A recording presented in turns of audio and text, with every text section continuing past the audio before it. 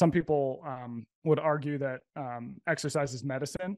I see it slightly differently, and it's kind of an important difference, is that I see it more that inactivity is like poison.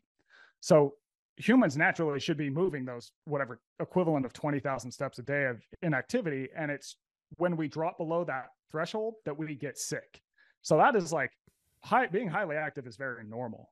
It's like if you look at what people did and how the human body evolved to move, we're good at covering big pieces of ground. So like we're great on foot, going far distances.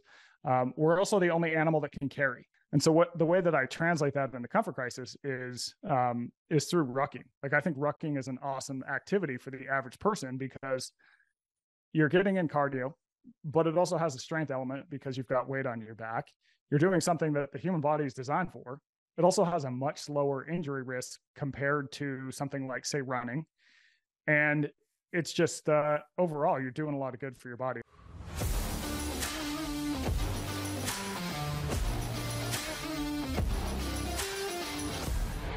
You're listening to the Born Primitive podcast. Good afternoon, everybody, and welcome back to the Born Primitive podcast. We have a rare afternoon recording today. I'm here with my co-host, Tony Strazier. Good afternoon, Tone. Good afternoon, Bear. And we are really excited about today's guest. I think this topic today is really going to be thought-provoking, and I think there's really going to be some key life takeaways from this episode. But with us today is Michael Easter. He's a journalist, a professor, best-selling author. His books, Maximus Bod, Comfort Crisis, and most recently that just came out is Scarcity Brain. He spent his career traveling worldwide to research and write on what promotes human flourishing. His research has been implemented in all kinds of organizations, from sports teams, Fortune 500 companies, elite military units, etc. Been featured on Forbes, ESPN, Men's Health, the list goes on. So today we want to dive into all of this with Mike and obviously get into Scarcity Brain, which is the most recent release. Mike, welcome to the Born Primitive podcast. Thanks for having me, guys. I'm psyched to be here. Should be fun. So I guess, Mike, to get it started, do you go by Michael or Mike? Doesn't matter? I'm rather indifferent. Most people call me Michael, but I won't mistake it for someone else. So got it. Check. Yeah, I guess you're the only Mike in the house right now. So, yeah. but Michael, just I guess kick us off. Tell us about you have a pretty unique background. So walk us through that. Yeah. So I worked in magazines for most of my 20s. So I after college, grad school, I worked at a couple different magazines, and I ended up working at Men's Health magazine for about 7 years. And then after that, I took a job as a professor at UNLV here in Las Vegas, which is where I still live. And the reason I did that is because once you get to a certain level in magazines, you stop writing. You start to be asked to do more of the business end, more of the editing stuff. And while that was fine, what I've always really enjoyed is writing and getting out on the ground and reporting. So going places, going to hang out with groups that are totally different than me, find unique subcultures, and just kind of embed myself there and then write about what I learned from them. And so at UNLV as a professor, some of my job is the teaching, but a lot of it is just continuing to practice journalism and write, being out in the world, practicing. And so that's what I do now. I spend most of my time writing books and working on other projects that involve writing. Awesome. And obviously, like the main topic I think we'll hone in on is the concept of human flourishing. And I know this is something you've spent years diving into, and I'm fascinated. There's so many topics I want to cover that I don't even know if we'll be able to get into, because I feel like I'm in a moment right now of reflection of like, okay, how do I optimize my own life, and how do I not become victim of some of these, scarcity brain topics that you get into? Even like the social media one Tony and I were talking about is a huge one, and how it's set up in a way to that scarcity loop. And, so we'll get into all that, but I guess generally just start with the concept of human flourishing. What drew you to it, and how did you get involved? And I guess what were, the main takeaways as you rolled up your sleeves and got into it, as the things that you started to discover? Yeah. Well, I kind of fell into the work that I do, which is a lot of thinking and writing about physical health, mental health, what makes humans happy, what makes us live longer, all these, important questions about what it means to be a human and how to do that better. Um, so I had come up wanting to work for a magazine like maybe Esquire or something, writing these sort of long form magazine pieces where I might go cover Warzone one day. I might, go cover some other subculture another day. But what ended up happening is the job at Men's Health. So, when a job gets offered to you in the magazine industry, you take it because they're few and far between. And I got thrown into reporting a lot on human health, like physical health, mental health, nutrition, all that sort of stuff. And I was always kind of interested in those topics. But once I got into men's health, I realized that I was a lot more interested than I realized, and that there's a lot there to unpack, and ultimately that it's very important to the average person. Like, you can give someone information, whoever they are, that they can immediately use to improve their life.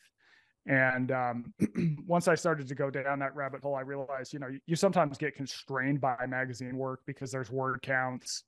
There's certain topics that might seem overly complex to a national audience. And ultimately, magazines are kind of weird. And so books allowed me to really go down the rabbit hole of that. And, to me, a lot of the work I do, it tracks back to evolution and what, I ask questions like, why do we do this thing that we do today that hurts us in the first place? Because oftentimes we just want to fix the behavior without often thinking about, well, why the hell would someone do that in the first place? It's like, why do we eat so much? Why are we overweight? It's like, well, because, for all of time, if you had the opportunity to eat food and overeat it, that would have given you a survival advantage because we didn't ever have enough food. But now we have too much food and we still have that ancient wiring. And you can put that across the board from exercise to mental health to all these important things that are affecting us today. So that's sort of the larger lens of how I look at things. So my book, The Comfort Crisis, it looks at how the shift from environments that were inherently uncomfortable to those that are more comfortable has affected us. And Scarcity Brain looks at how this tip into environments where everything we needed to survive were scarce and hard to come by. Once we shifted to today, where pretty much everything we need to survive, there's a ton of it, like food, stuff, information, ways to get status, how that oftentimes works against us. So when you started writing The Comfort Crisis, at some point, and I read this in my research, you lived in Alaska or camped in Alaska for a month, correct? Yeah. So we did this it was a little more than a month. We did this backcountry hunt in Alaska up in the Arctic. So we were maybe 100 miles into the Arctic Circle. And was that was before writing the book, correct? Or was that after? Yeah. So what happened with that is, most times when you have a nonfiction book, you pretty much have the idea and have done all the reporting, and then you try and go out and sell it.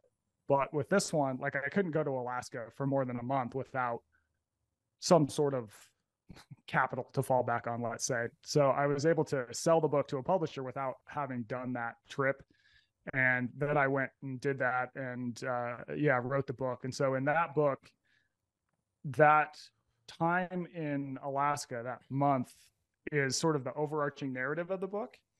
And as I'm encountering all these different discomforts in Alaska that humans used to face all the time that can still keep us healthy and happy, I sort of peel out into those topics. So for example, once at a certain point, hunting becomes exceedingly boring for 33 days.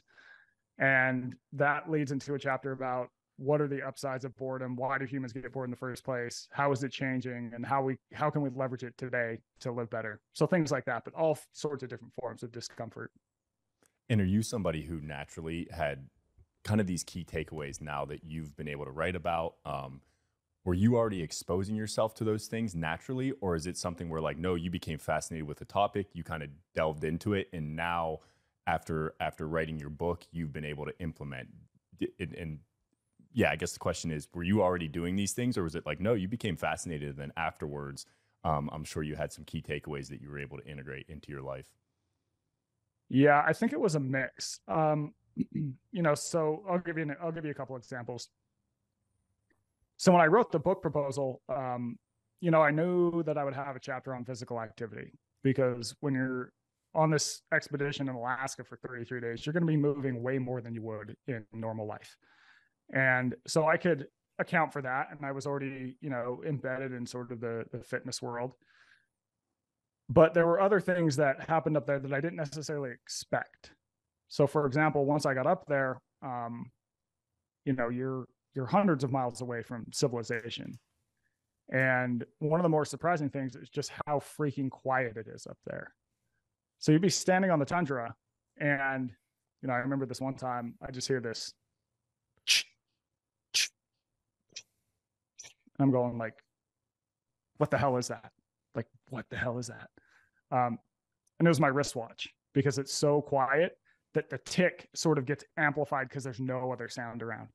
And so that allowed me, that was surprising, but then that also sort of opened my eyes to think about, oh, wow, like the world is a lot louder than it probably was in the past. And how has that affected us? So it turns out that, the world is about fourfold louder now that humans have sort of taken it over. And all the noise we live in has had a lot of effects on our ability to focus, on our mental health in a lot of ways. It's even tied to physical health, because living in too much noise effectively elevates stress levels. And that is one of the main risk factors in cardiovascular disease, for example. So there's just all these different ways that the world has changed, some that I think are obvious to the average person, but some that are totally unobvious. And so my reasoning for sort of getting out of the office and going into some of these environments that are hard to get to is so I can really understand the topic better. I don't know if that answers your question, but. Yeah, the topic of nature is so interesting, because like that's something like I think we all know that like getting into nature is so good for so many different reasons. And like bring up the example, like one of our like guys who's involved with Born Primitive Outdoors, his name's Aaron Snyder. He's like a prominent bow hunter, and like anytime I'm around Aaron and talk to the guy, and the dude is in the field like 200 days of the year. So that's how I'm getting, it'll come full circle here. But he's the most chill, relaxed, like seem balanced guy like I've probably ever met. But he's doing these like 3-week, 4-week elk hunts. He's just in British Columbia for I think 7 weeks in the mountains with no comms. You know what I mean? All they have was like a beacon to get the plane to come get them. They're 300 miles from any civilization. And it's like, you can almost observe the effect that him being in nature has had on just his temperament, right? And so I guess for as far as nature specifically, what do you think like the key takeaways are, and how do we make that applicable to the everyday person? Because I've thought about this, like I want to start getting out west more, and I'm starting to try to come up with a plan. All right, in a year where I'm a dad, full-time single dad running a business, trying to be balanced with fitness and all these things, like what is an attainable goal for someone to get into nature, and what are the key benefits that you derive from doing your research? Yeah, there's a pretty straightforward answer to this. So I definitely experienced the same thing that you're talking about with Aaron after I got back from the Arctic, where you just feel like when you're up there, you just feel super chill, super zen. You're just having, your thinking is clear. You're very focused. Even the way you think sort of changes after a certain amount of time in nature. And, being a journalist, it's like, my job is to figure out, well, why is that? And so I ended up traveling to Boston and meeting with this neuroscientist. And she's researching this theory called the nature pyramid. And you can kind of think of it like the food pyramid, except instead of telling us, eat this many servings of grain and this many of vegetables or whatever, it tells people how much time you should spend in different types of nature. So you can think about this. I call it the 25-3 rule, because that seems to resonate with people. It helps them remember the numbers. But it basically goes like this. So 20 minutes a day, 20 minutes, 3 times a week in the type of nature that you can find in like a city park or a really tree-lined street, that is associated with decreases in stress and increases in productivity. So then the next rung up is the 5, and that's 5 hours a month in the type of nature that, you might have a trail. It's a little more rugged, but it might be like a state park where like there's a parking lot and then you hit the trail, right? You're not super far removed. You probably still get cell service. So 5 hours a month in that type of nature is associated with increases in happiness and decreases in depression. And that's from a giant study out of Finland. And then at the top is 3 days, and that's 3 days in the backcountry. So this is the type of nature where, you probably don't get cell service. You have to hike in. So 3 days a year in that type of nature, it leads to some really interesting changes in the brain in that, in everyday life in the built environment, your brain rides what are called beta waves. So these are these sort of frenetic go, go, go waves. They're associated with stress and burnout and all these things. But after 3 days in the backcountry, people's brains start to ride what are called alpha waves. And these are the same waves that are found in experienced meditators. And they're associated with calm, with creativity, with just feelings of connectedness, like all these things that we want humans to have, right? So that provides sort of this week to month to year long framework for the average person to think, how can I get the most mental health benefits from nature? It's 20 minutes 3 times a week in nearby nature. It's 5 hours total a month in something like a state park. And it's spending at least 3 days sort of off the grid every year in the backcountry. That's awesome here, because that's so attainable. You know what I mean? If you were like, you got to spend 30 days off the grid in a camper, and it's out west like that, but that's super attainable, and I totally think we should all strive to do that, because just to get that balance back. And my next question, I want to talk about fitness, because it sounds like you're saying that at the biological level, going back to how we've evolved, that at one point you had to have a lot of physical exertion to survive. You were hunting your food and doing all these things. And now it's like we don't, you could be completely inactive and you still would be able to go to the grocery store and get food and all these things. But most of us that are really into fitness and our lives kind of revolve around that as one of the pillars of our own wellness. It's like anytime you leave the gym, you feel incredible and you're more productive that day. And it's just, there's so many benefits that come from it. And it seems like, based on what you're saying, that's probably an evolutionary trait, that while we don't have to do that anymore, it's still triggering kind of what we were hardwired to do. And I would imagine the contrary to the people that, Nick, haven't worked out in 10 years, they have to be limiting their own happiness because they're not tapping into a biological instinct that, has been hardwired over, thousands and thousands of years. Is that an accurate assessment? And could you elaborate on that more?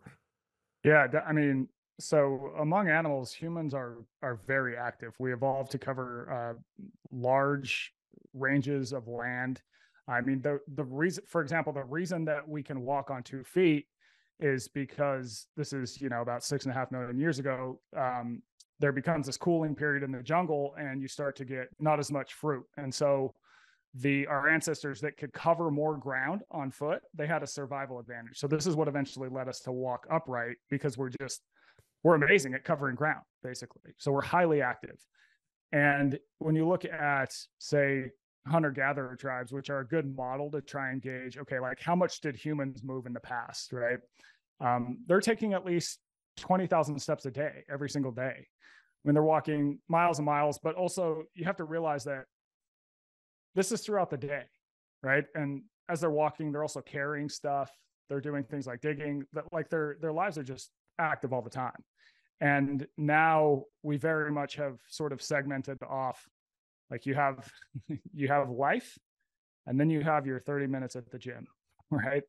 And I think this is very different than how we evolved to exercise. So a lot of what I think about exercise is, some people would argue that exercise is medicine.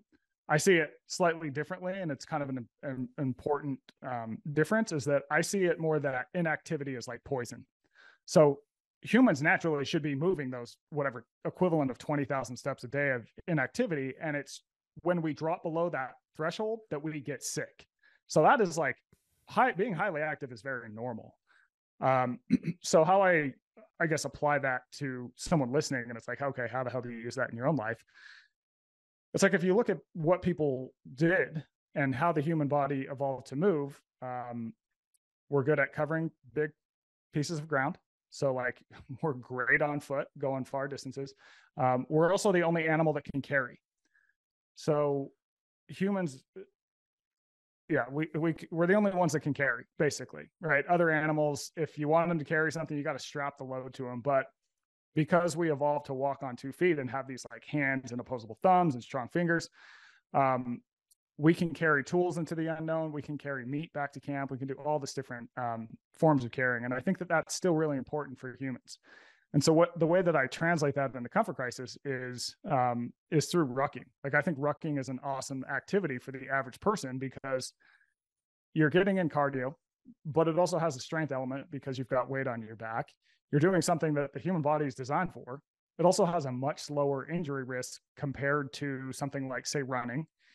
And it's just overall, you're doing a lot of good for your body. And then I think also we should be, doing some lifting. I think sometimes people today, especially in like kind of gym culture, maybe lifting gets over prioritized compared to cardio.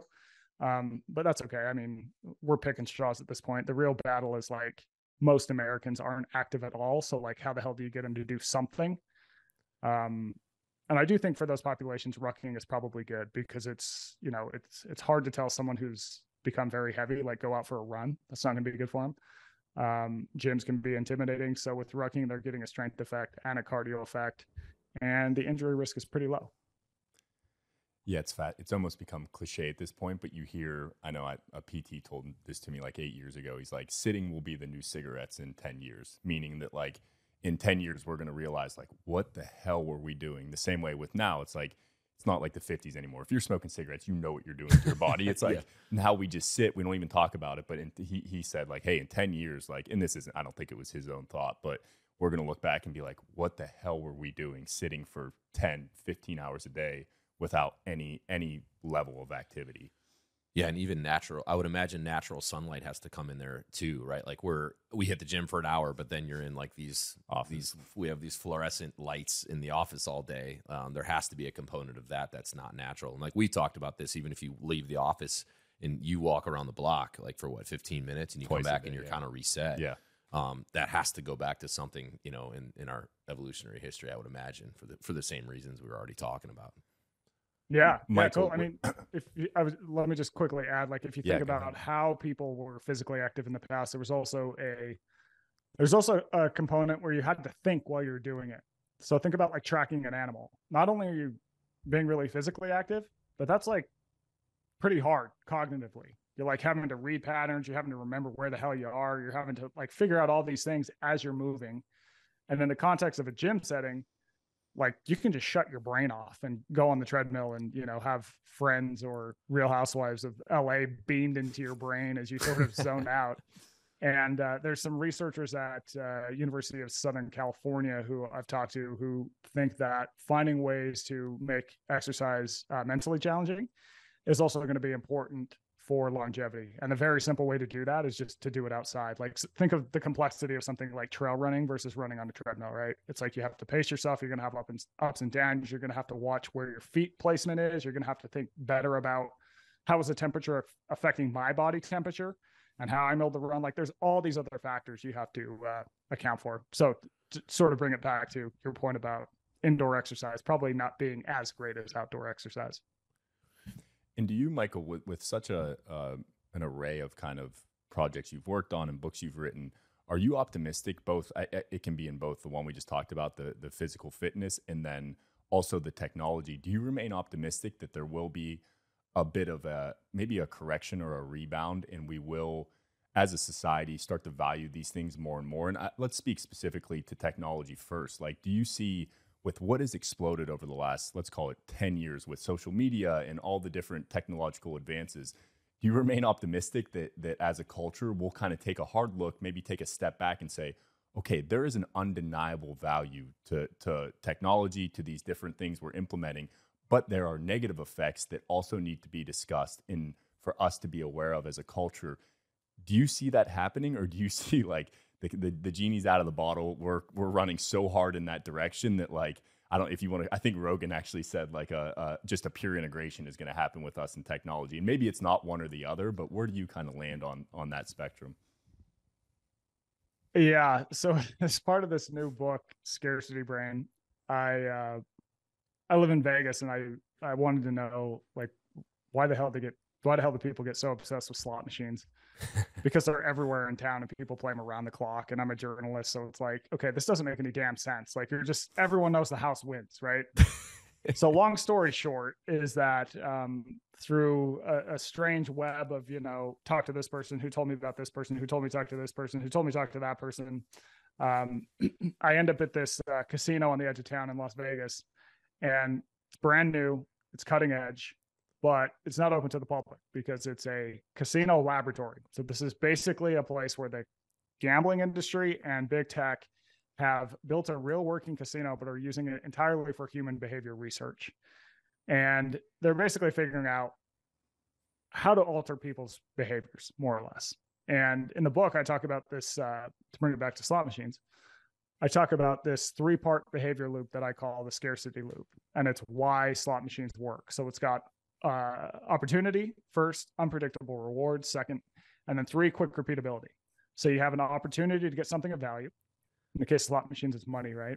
You have unpredictable rewards. So you know you'll get the thing of value, but you don't know when. You don't know how valuable it's going to be. So with the slot machine game, it's like you could lose, win a few bucks, win a few million bucks, right? It's this crazy range of outcomes. And then 3, you have quick repeatability, which is that you can just repeat the behavior immediately. So the reason that this is important to understand, and why it is important for people who aren't compulsive gamblers in Las Vegas, but rather everyone, is that you can put this system in a lot of other things to make people repeat behaviors as well. So it's now in social media, it's in dating apps, it's being embedded in like gig economy apps. It explains the rise of sports gambling. It's everywhere now. And there's really nothing better at grabbing human attention and compelling us to repeat behaviors that can be fun in the short term, but ultimately detrimental in the long run. Just like gambling, right? Gambling's fun while you're doing it until you've done it so much and the house has drained you and you're like, where the hell did all my money go? Right? But in the case of social media, it's where the hell did all my time go? Where the hell did all my attention go? With something like a finance app, it might be, yeah, where the hell did all my money go? Because I'm doing all these crazy trades all day. So that's a long way to sort of bring it back to your question.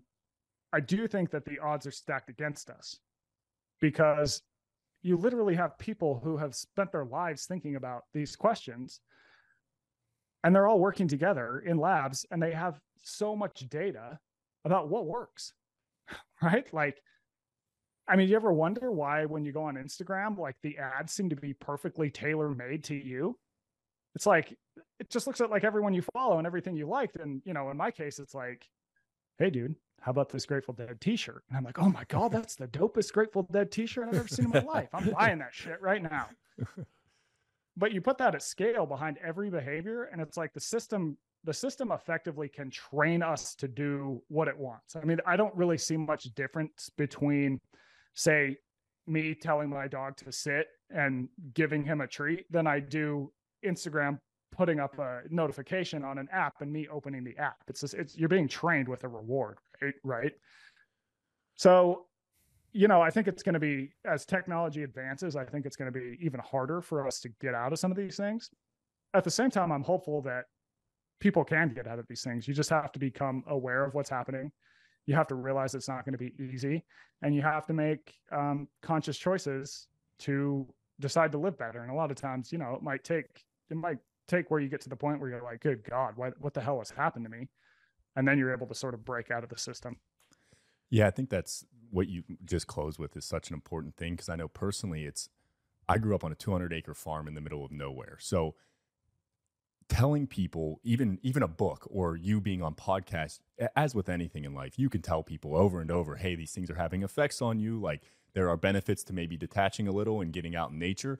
But until you have the lived experience of seeing the difference between those two, it's like any information. It's in one ear and out the other. But when you have the lived experience of, and Bear and I were kind of talking about this before we came on, when I go back to my farm, or you go out on a 7-day hunt, or you spend a full day even at the beach without any cell phone, when you feel the difference in the way you described it earlier, the way you think, the way even your body feels, the way you move, that then you will go back to those shitty patterns, but in the back of your head, you're going to have that little story or that little voice saying like, hey, don't you remember how you felt when you're out in the wilderness for 7 days, when you're on the beach for 1 day?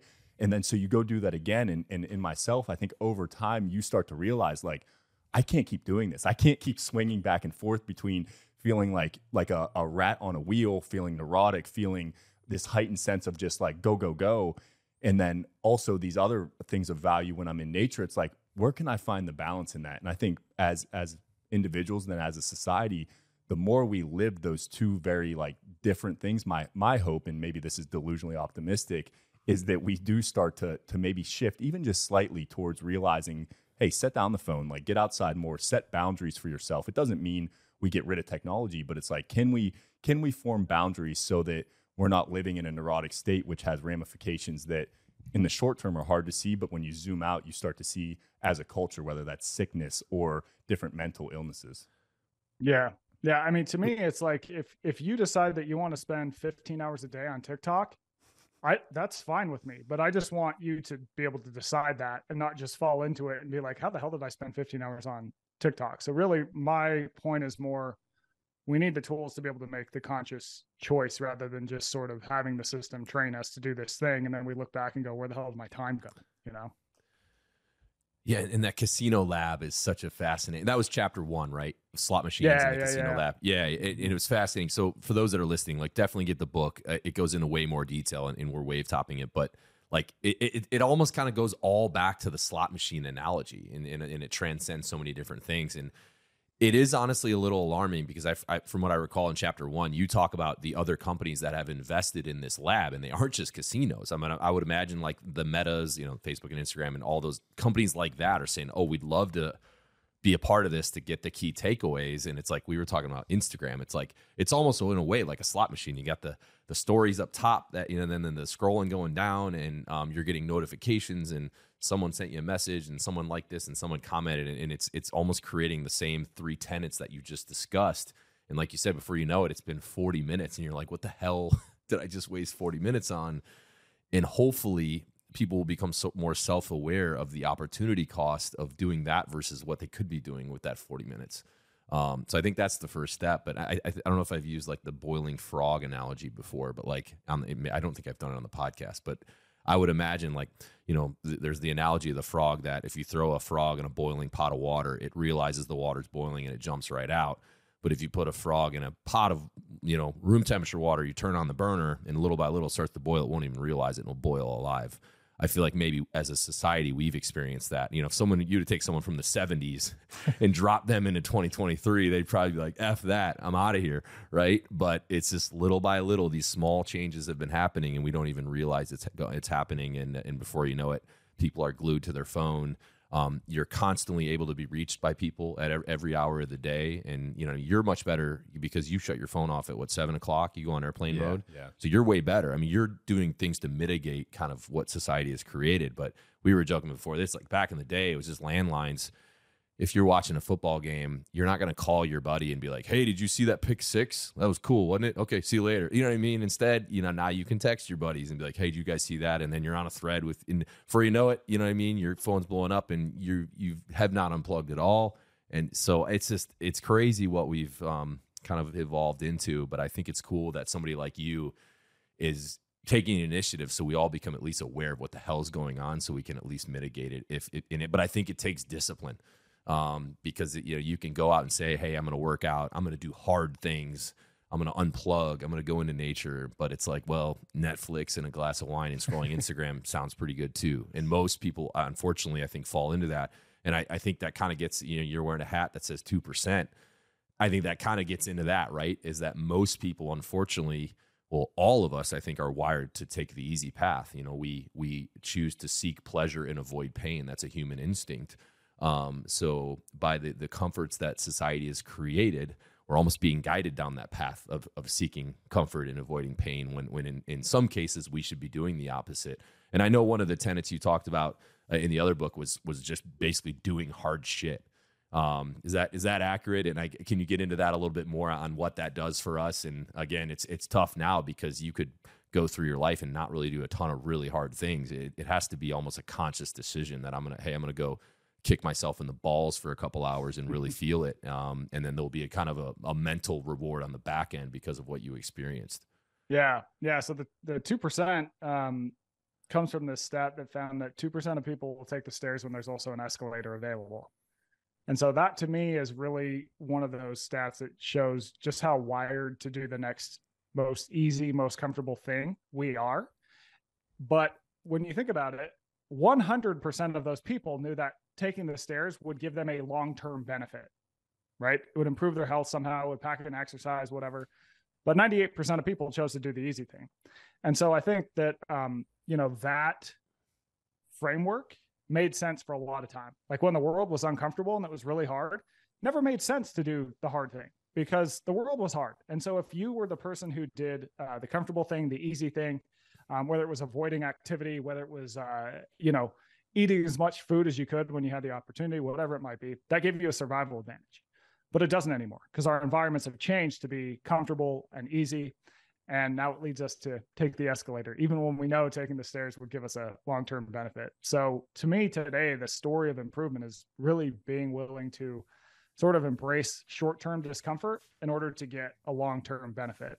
And that involves doing things that are challenging, like taking the stairs is harder than the escalator. Spending time in nature is often less stimulating in the short term than, watching 20 TikTok videos in a row, whatever it might be. But the upside is that that improves you in the long haul, right? Like the things that most improve humans are never going to be easy. It's always going to be a challenge. But by going through that, you learn something about yourself. You change in a way that puts you on a path that I think ultimately you want to be on. But it is a conscious decision. And the 2% thing is I have a Substack that's called 2% after that study. And I write about this topic in all sorts of ways. So it's at twopct.com. But yeah, that's really it. And I think we often overcomplicate it, but it is finding like, how can I do the slightly challenging thing that I know will give me this long-term benefit? And there's where patience is so important, because that if you're going to embody delayed gratification, as you just mentioned, it's going to take time to show up. But in my experience, and I know individuals around me, it does show up eventually. And it almost is like anything. As you build momentum and you see the value in it, it gets easier and easier to do. But it does take a period where a lot of your decisions, you're not getting that instant gratification for. So you have to kind of expand the period in which you're waiting to see results. But then I think if you do it the right way, and not to say that there's one right way, but you'll look back on, say, a 2-year period or a 3-year period, and you'll have that hell yeah moment of like, damn, that was hard as hell while I was in it. But reflecting on it now, like, look where that put me. And that's the more individuals are able to do that, I think it does. It allows you to kind of step out of that neurotic everyday decision making and kind of zoom out and be willing to kind of sit in the trenches for a while on things, because you've built that muscle of seeing the value in that over the long term. Yeah, that, like, every good story is, there's a guy named Joseph Campbell who studied mythology, and he studied thousands and thousands of myths from around the world. These are places people who never talked to each other, would have never communicated. And all these stories basically had the exact same architecture. It's that, there's this person who is in sort of normal life and things are fine. And then something pops up where there's a problem, and you get thrust into this world where you got to solve the problem. You got to do something hard. But through that process, you learn a lot about yourself. You improve as a human, and then they come out on the other side and they've achieved some larger piece of wisdom that they're able to bring back into their everyday life. And that really is it. People don't grow when times are easy, unfortunately. Yeah, and that's, the hero's journey, which is something I'm extremely fascinated by. It's interesting that as a culture, and you said it earlier with like uncontacted tribes and stuff, or even, you don't have to go that far. Like that's a very normal part of a lot of cultures if you look back on history, and it's something I think we've completely lost. Now you were part of a culture that I think still kind of embodies that, which is the military. But yeah, there were all kind of different historical, whether it was a hunt or even a psychedelic ceremony where when you were becoming a man, you were put through that experience, and that was your rite of passage to like kind of kick off, as you said, your then hero's journey, where you were thrust into your story and figuring out what that wisdom is, and then being able to extract it out. Yeah, the military is a great example. It's totally the hero's journey, where it's like we pull you out of your normal life, we thrust you into something really challenging, like a selection camp. And then if you make it out the other side, you're a new person. And by the way, we're going to prove to everyone else you're a new person, because we're going to give you whatever, the SEAL trident or the Ranger tab or whatever, to signify that you have changed from that hardship.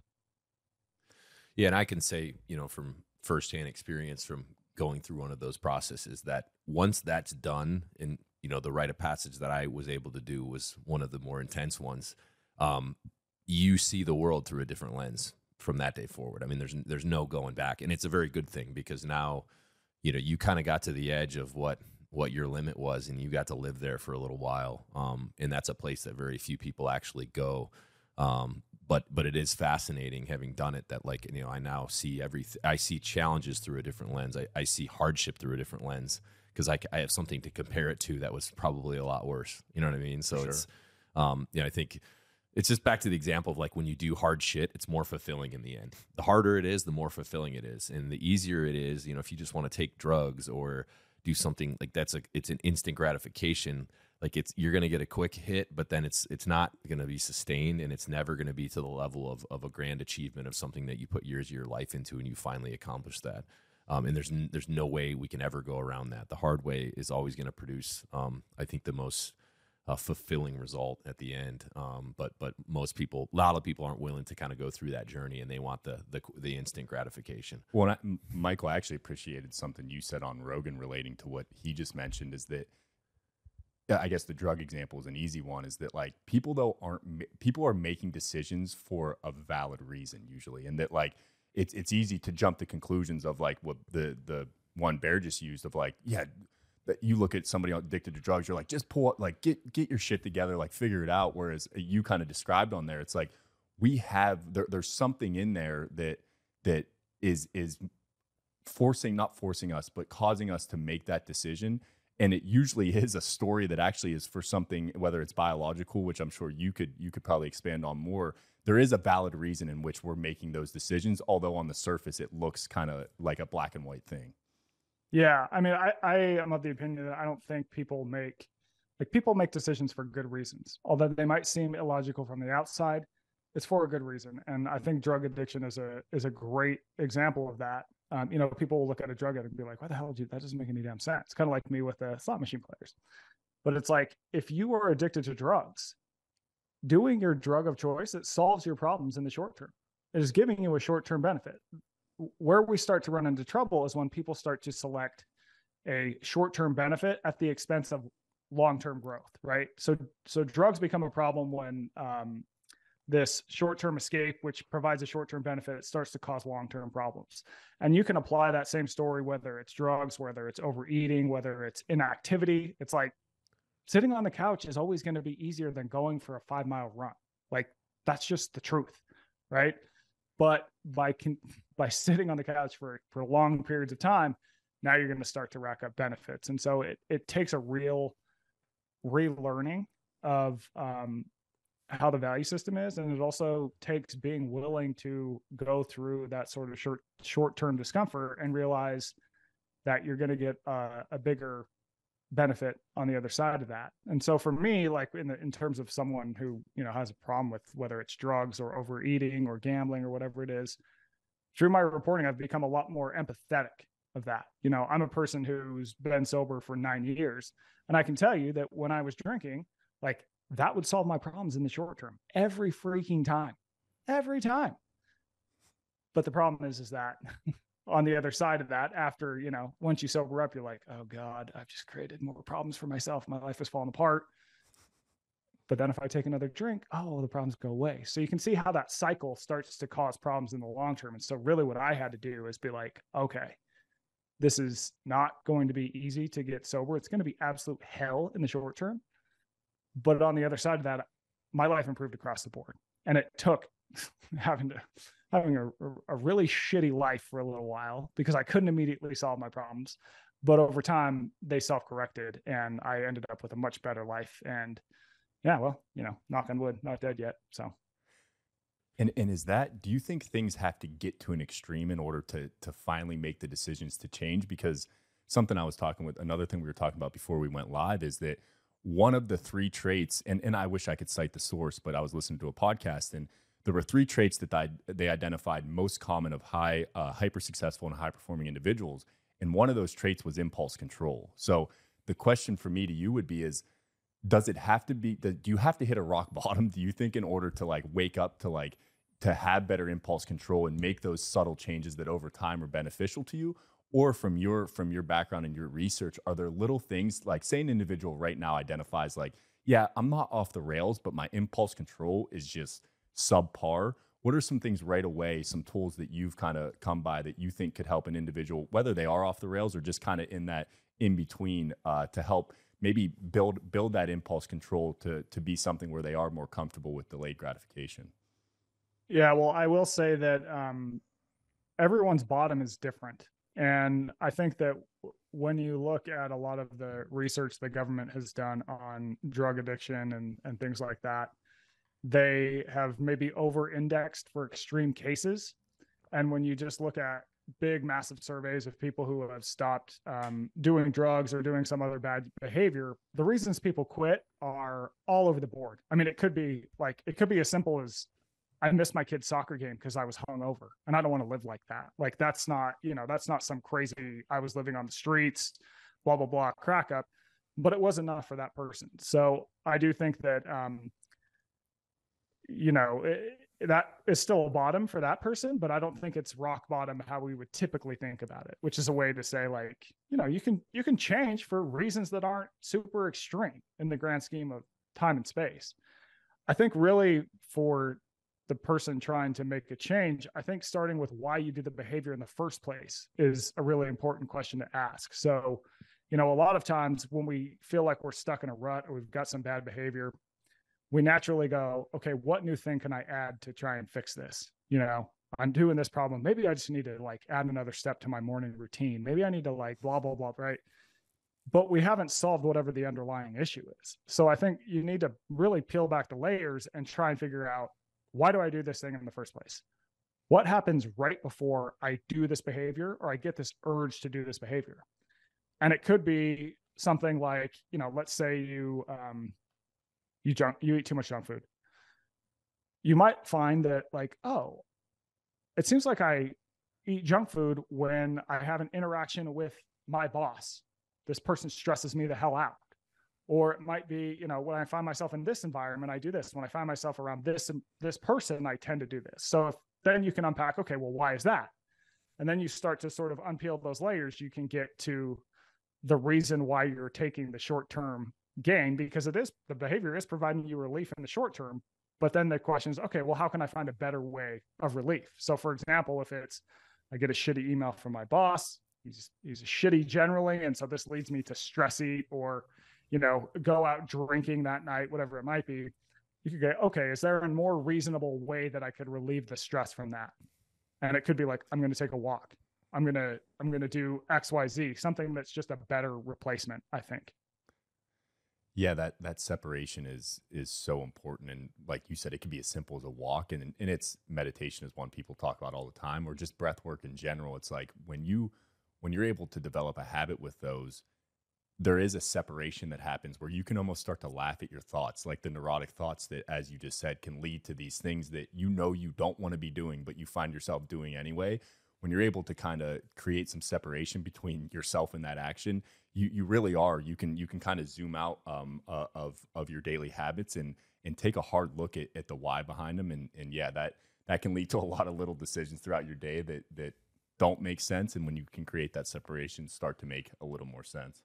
And it's almost like so many of the answers, when you actually just make it objective and remove the emotion, are so obvious. You know what I mean? Like for me, a lot of it is like the nighttime routine, right? Like after I put my daughter down and it's like 8 o'clock, it's like I have two decisions. Like I can pour a glass of wine or a glass and a half of wine and like watch mindless TV, you know what I mean? Or I can go do cold tub, hot tub, hydrate with electrolytes, read a paperback book and be in bed by 9:45. You know what I mean? Or the original version, maybe I go to bed at 11 and I scroll Instagram for 30 minutes while I'm laying in bed. And it's like, then you sleep like crap because you just looked at a screen and you drank wine, which doesn't help sleep. And then you're dragging ass the next day. So it transcends into the next day. Or you're getting up at 5 a.m. ready to rock, refreshed, full 8, feeling accomplished. You know what I mean? And now you have momentum. You got small victories. And it's like when you actually just look at the pros and cons, it's like such an obvious, okay, you should do choice A.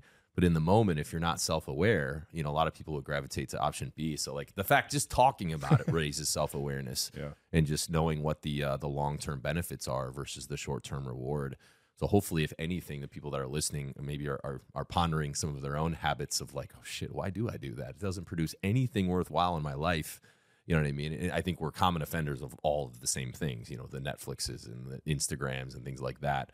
There's a reason those are all successful because, you know, it's like the episode, it ends and then it gives you 4 seconds to exit out and then the next episode hits and you're like, well, shit, it's 10:30, but I guess we'll do one more. You know what I mean? Well, and I think there should be some grace and humility there because we're weird as humans. And as Michael's an expert on, it's like, there are reasons for that behavior. They may not be that obvious in the immediate, but like there are reasons for that. And it's like we all have that weird itch and you're all going to fall into that. So yeah, you can definitely, I mean, you find yourself beating yourself up at times, but it's common amongst all of us, I feel like.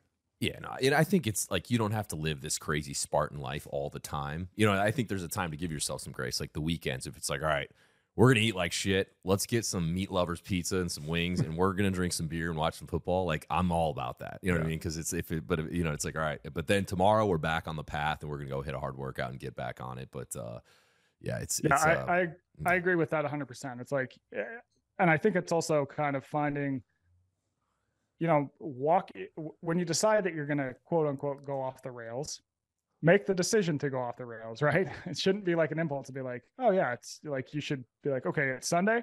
I'm making the conscious choice that I'm just going to watch this game. I'm going to have this food and it's going to be awesome. And I'm going to enjoy it. Because a lot of times people will kind of like half-ass it. They're like, oh, well, I don't feel, you know, it's Sunday. I shouldn't watch the whole game. So I'm going to write some emails as I watch the game. And I'm going to get like the thin crust, no cheese pizza. And it's just like, you've just kind of done a shitty job at going off the rails. It's like, if you're going to go off the rails and then get back on the right rails. Like this middle ground, I think can sometimes just lead to frustration. And, you know, you're trying to take the joy out of living sometimes. So it really is like, we live in an amazing time to be alive. It's absolutely amazing to be alive right now. Like, let's enjoy it too, but also realize that if you enjoy it too often, too much, that's going to cause problems too. Yeah, that's a great example. I definitely have done the half-ass off the rails approach. Oh yeah. I don't think I've ever ordered a thin crust pizza, but other than Michael, one of the things we've talked about, or at least alluded to in previous podcasts, we had episode 2, we talked about kind of chasing success and false summits and how, you know, you're always striving for the next kind of ridge line and you feel like it's going to unlock this new level of happiness and you kind of get there and it's anticlimactic and then you're like immediately on to the next thing and you don't even actually enjoy the achievement. And I guess like, because it kind of ties into this. So the subtitle of your book, Fix Your Craving Mindset and Rewire Your Habits to Thrive with Enough. And I while they're not totally related, I think there's some overlap here. It's like, how do we live our life in a way where we become content in the moment and not always striving for this illusion that we're chasing that we're never actually going to find. And you know, in that episode we talked about, you know, being 7 years old and finally realizing that the thing you're chasing was never there. And you know, that happiness in the moment should have been something you were consciously trying to experience. So I guess elaborate on that subtitle, and you know, if it's related to what I just said, great. But I'm fascinated with this topic and what can people do to be more conscious in the moment, and not always be striving for more. And I know that it biologically and with evolution, it gets back to the scarcity brain, right? Where, you know, we live in a society that has all kinds of surplus, yet we still think you got to accumulate, and we don't need to anymore. So how do we rewire the brain to not think like that and actually be happy in the moment and not always thinking, oh, you know, it's the next thing and then I'll be happy. And then when I get that nicer car, then I'm happy. And then it never happens. Yeah. I mean, I definitely do think that trying to find happiness in the next purchase, the next meal, the next promotion, the next number in your bank account is a dead end. I mean, it really just doesn't work. Obviously, you need some amount of possessions, income, whatever it is, like a bare minimum. But I think it's lower than we actually think than you need to be happy. So as part of the book, I spent a week with these Benedictine monks in New Mexico, and these dudes live a hard lifestyle. Like, you can't talk most of the time. They're mostly silent. They get up at 3 a.m. every morning to go pray in the chapel, and they go pray 7 times a day. They do at least 4 hours of hard labor every single day. Like, they're working in fields, they're farming, they're doing all this different stuff. They're as part of their faith. They don't really overeat or anything like that. Like, it's a pretty austere and tough lifestyle. But when researchers do studies on their happiness level, they tend to outscore the average person for happiness. So they hit pretty high in happiness ratings. And I think most of it actually goes back to the fact that they've found some sort of higher purpose. Like, everything they do is for something greater than themselves. So for them, all of their toiling and praying and everything they do is for God, right? But I don't think, and I'm not saying that for the average person it has to be God, but I am saying that the happiest people tend to subvert their own, worldly, quote unquote, desires, like salaries and cars and Instagram followers and whatever it might be, to sort of doing the next right thing for something that they know is going to help sort of the universe and other people as a whole. So I really do think it comes down to focusing your efforts in a way that is ultimately going to be good, and that is ultimately going to help others and lead to the lifestyle that you want to have. And it's consistently practicing that. So the monks have basically set up a sort of living laboratory where they can do that. For us, it's obviously a little bit harder because we do have access to Amazon Prime, and we can go on Instagram and look at that follower count, and we can check our bank account all the time. But I think that ultimately you really have to practice doing things that help others and just doing the next right thing. Because I think when you focus on that, you look back and you realize, like, hey, I'm happy, even though you weren't necessarily setting out to choose happiness in the first place. Yeah, that's spot on. Just finding purpose and it being more than just about yourself. And this is I think there's obviously something at the psychological level to the point you just made. And I got to experience this when I was going through, the selection in the military, and other guys had given advice. So I try to emulate it. But the idea was, when you're going through the really bad stuff, if you shifted your attention in the moment from your own suffering to like trying to take care of your guys, you immediately forgot about the cold and the pain and all that stuff. And it was almost like this mind hack that like you could unlock, and it 100% worked. And it was totally effective in the moment. And obviously on a macro level, if you could do that with your life, that seems to be maybe a way to get around all of these distractions that are right in front of our face, that, the instant gratification, and just find purpose in making it about other people. And then in a way that is still self-serving, because it will make you happy by doing those things. So it still comes back to making you happy, but you're doing it through a different lens. Yeah. Yeah, totally. And I mean, humans are great too, in that we move the goalpost, right? You probably would have, if it were 100 years ago, you would have been the happiest person if you had a Ford Model T and, you were working out in the fields for only 8 hours instead of 12. Today, we would be like, wow, that person lives a real shit life, right? So I think that realizing that over time, the world keeps getting better, but we're still going to keep kind of searching for the next thing, whatever it is, the next thing at the moment. And that is ultimately just kind of a consequence of the time that we're born into and how our brain works, and realizing that it's sort of some of the higher things are what tend to ultimately make us most happy. Michael, did you go all in during that week? Did you like get rid of your phone and everything when you were at the monastery?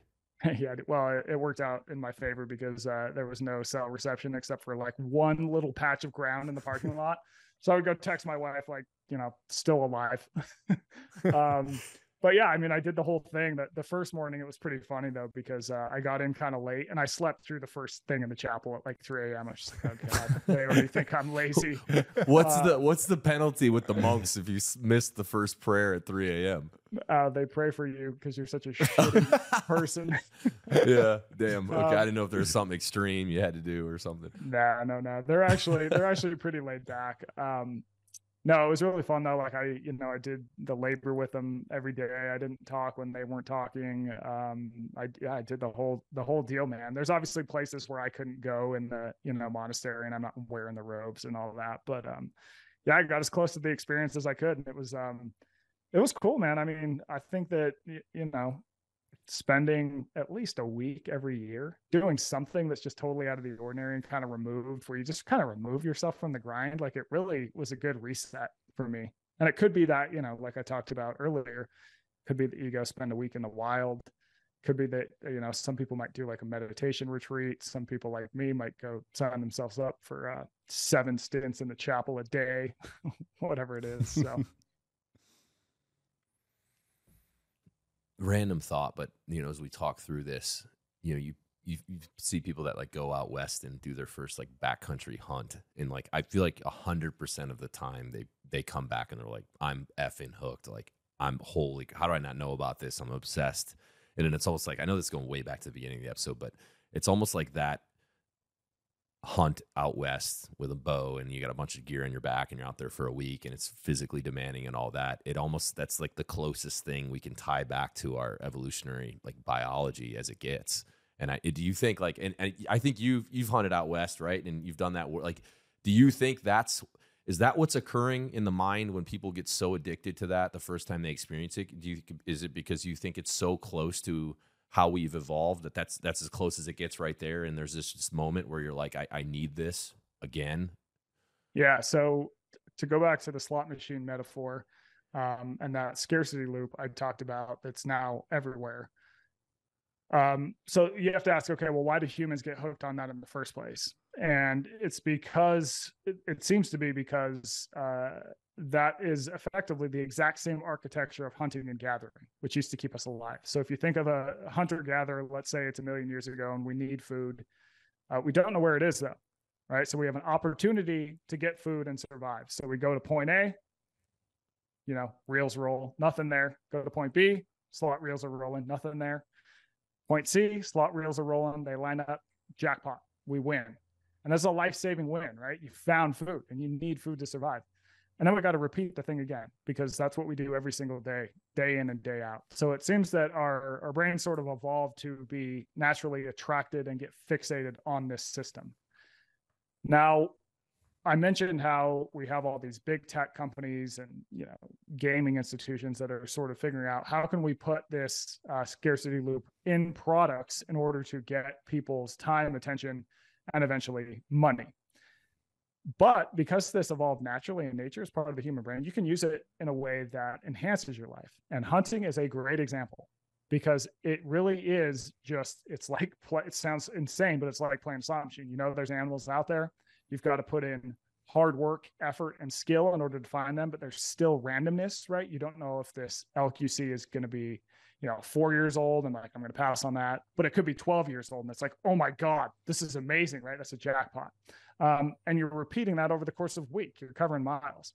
And so I think if you can find ways to use that architecture of the scarcity loop in a way that gets you doing things that have always made humans healthy, being outside, being with other people, being physically active, but also physically active in a way that takes a little bit of brain power along the way. Like hunting is really hard. You can't just walk around like an idiot, right?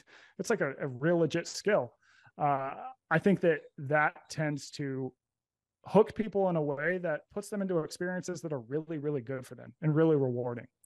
So it's almost like, the person who is hooked on hunting is the same that is hooked on slot machines, but the person who's hooked on hunting is doing all these things that make them a better human. Whereas the person hooked on slot machines is slowly wasting away their money, probably smoking Marlboro Reds, probably having some drinks as they do. And it's probably driving them crazy in the long run. Whereas the hunter is getting like all these other benefits. And it's not just hunting. There's all sorts of things you can do outside that fall into this, and different activities, even in cities, that you can do that enhance your life. Yeah, it's interesting. It's the same mechanism, just used in two completely opposing ways. Yeah. Well, and that's the crazy part, in your book, it's like there is a real reason. It's literally everywhere. Yeah. It's literally everywhere. It's programmed into everything we see. And hopefully for the people that read the book, like you'll become more aware of just, how to avoid falling into that, you know what I mean? When it's something that is, gonna harm you. And then obviously things like hunting and, different examples, it's the other side of it, but it's still tapping into that same mindset. No, it's really fascinating.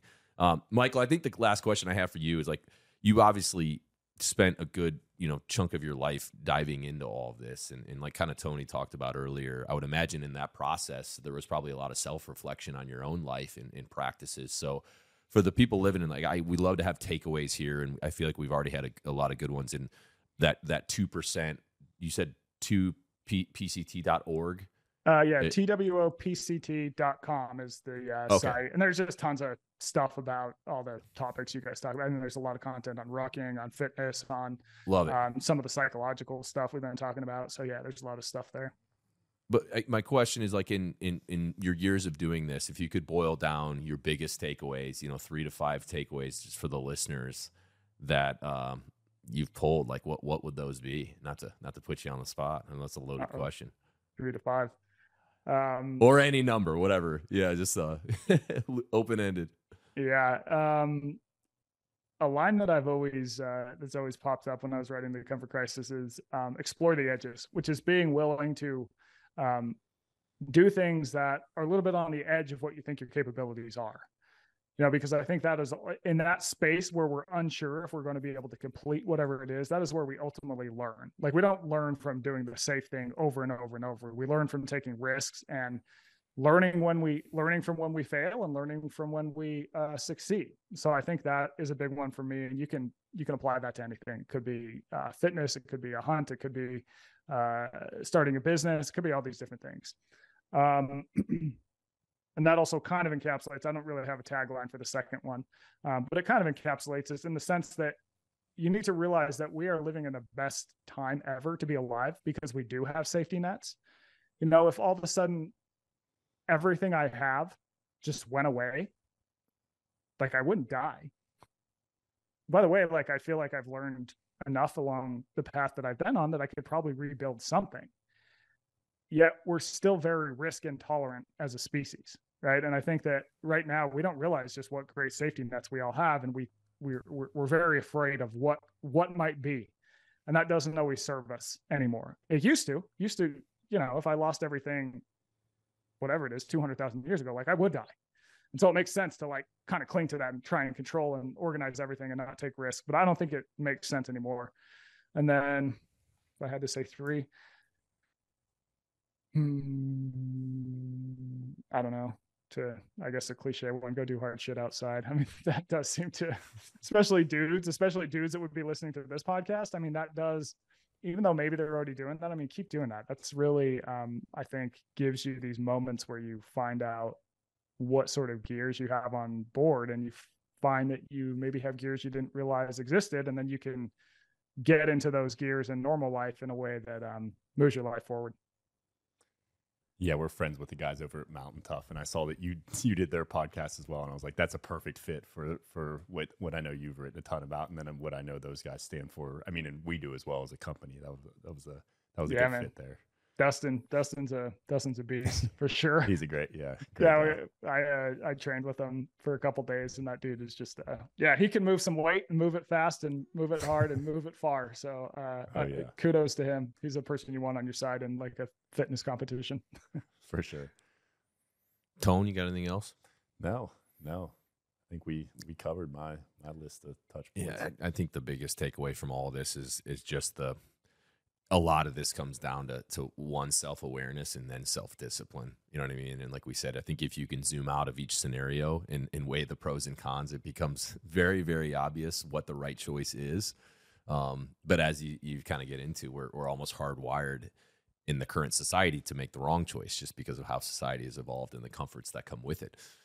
So this is super kind of thought-provoking stuff, and I'm so glad we got intro to you, and I can't wait. I'm definitely going to subscribe to the newsletter you have, and because it sounds like that the cool thing about that is there are kind of hard takeaways for improvement, and you know what I mean. And I love things like Huberman and all that, but it is like, all right, it's a 3-hour podcast talking about cold tubs, and it's like, cool, I love it, but I'm not a scientist, so can you just tell me, like, give me the 10-minute version, and I'll just go do it. You know what I mean? So maybe your forum is a bit more wired like that. So definitely going to check that out. And Michael, any closing thoughts or anything else you want to plug for the audience?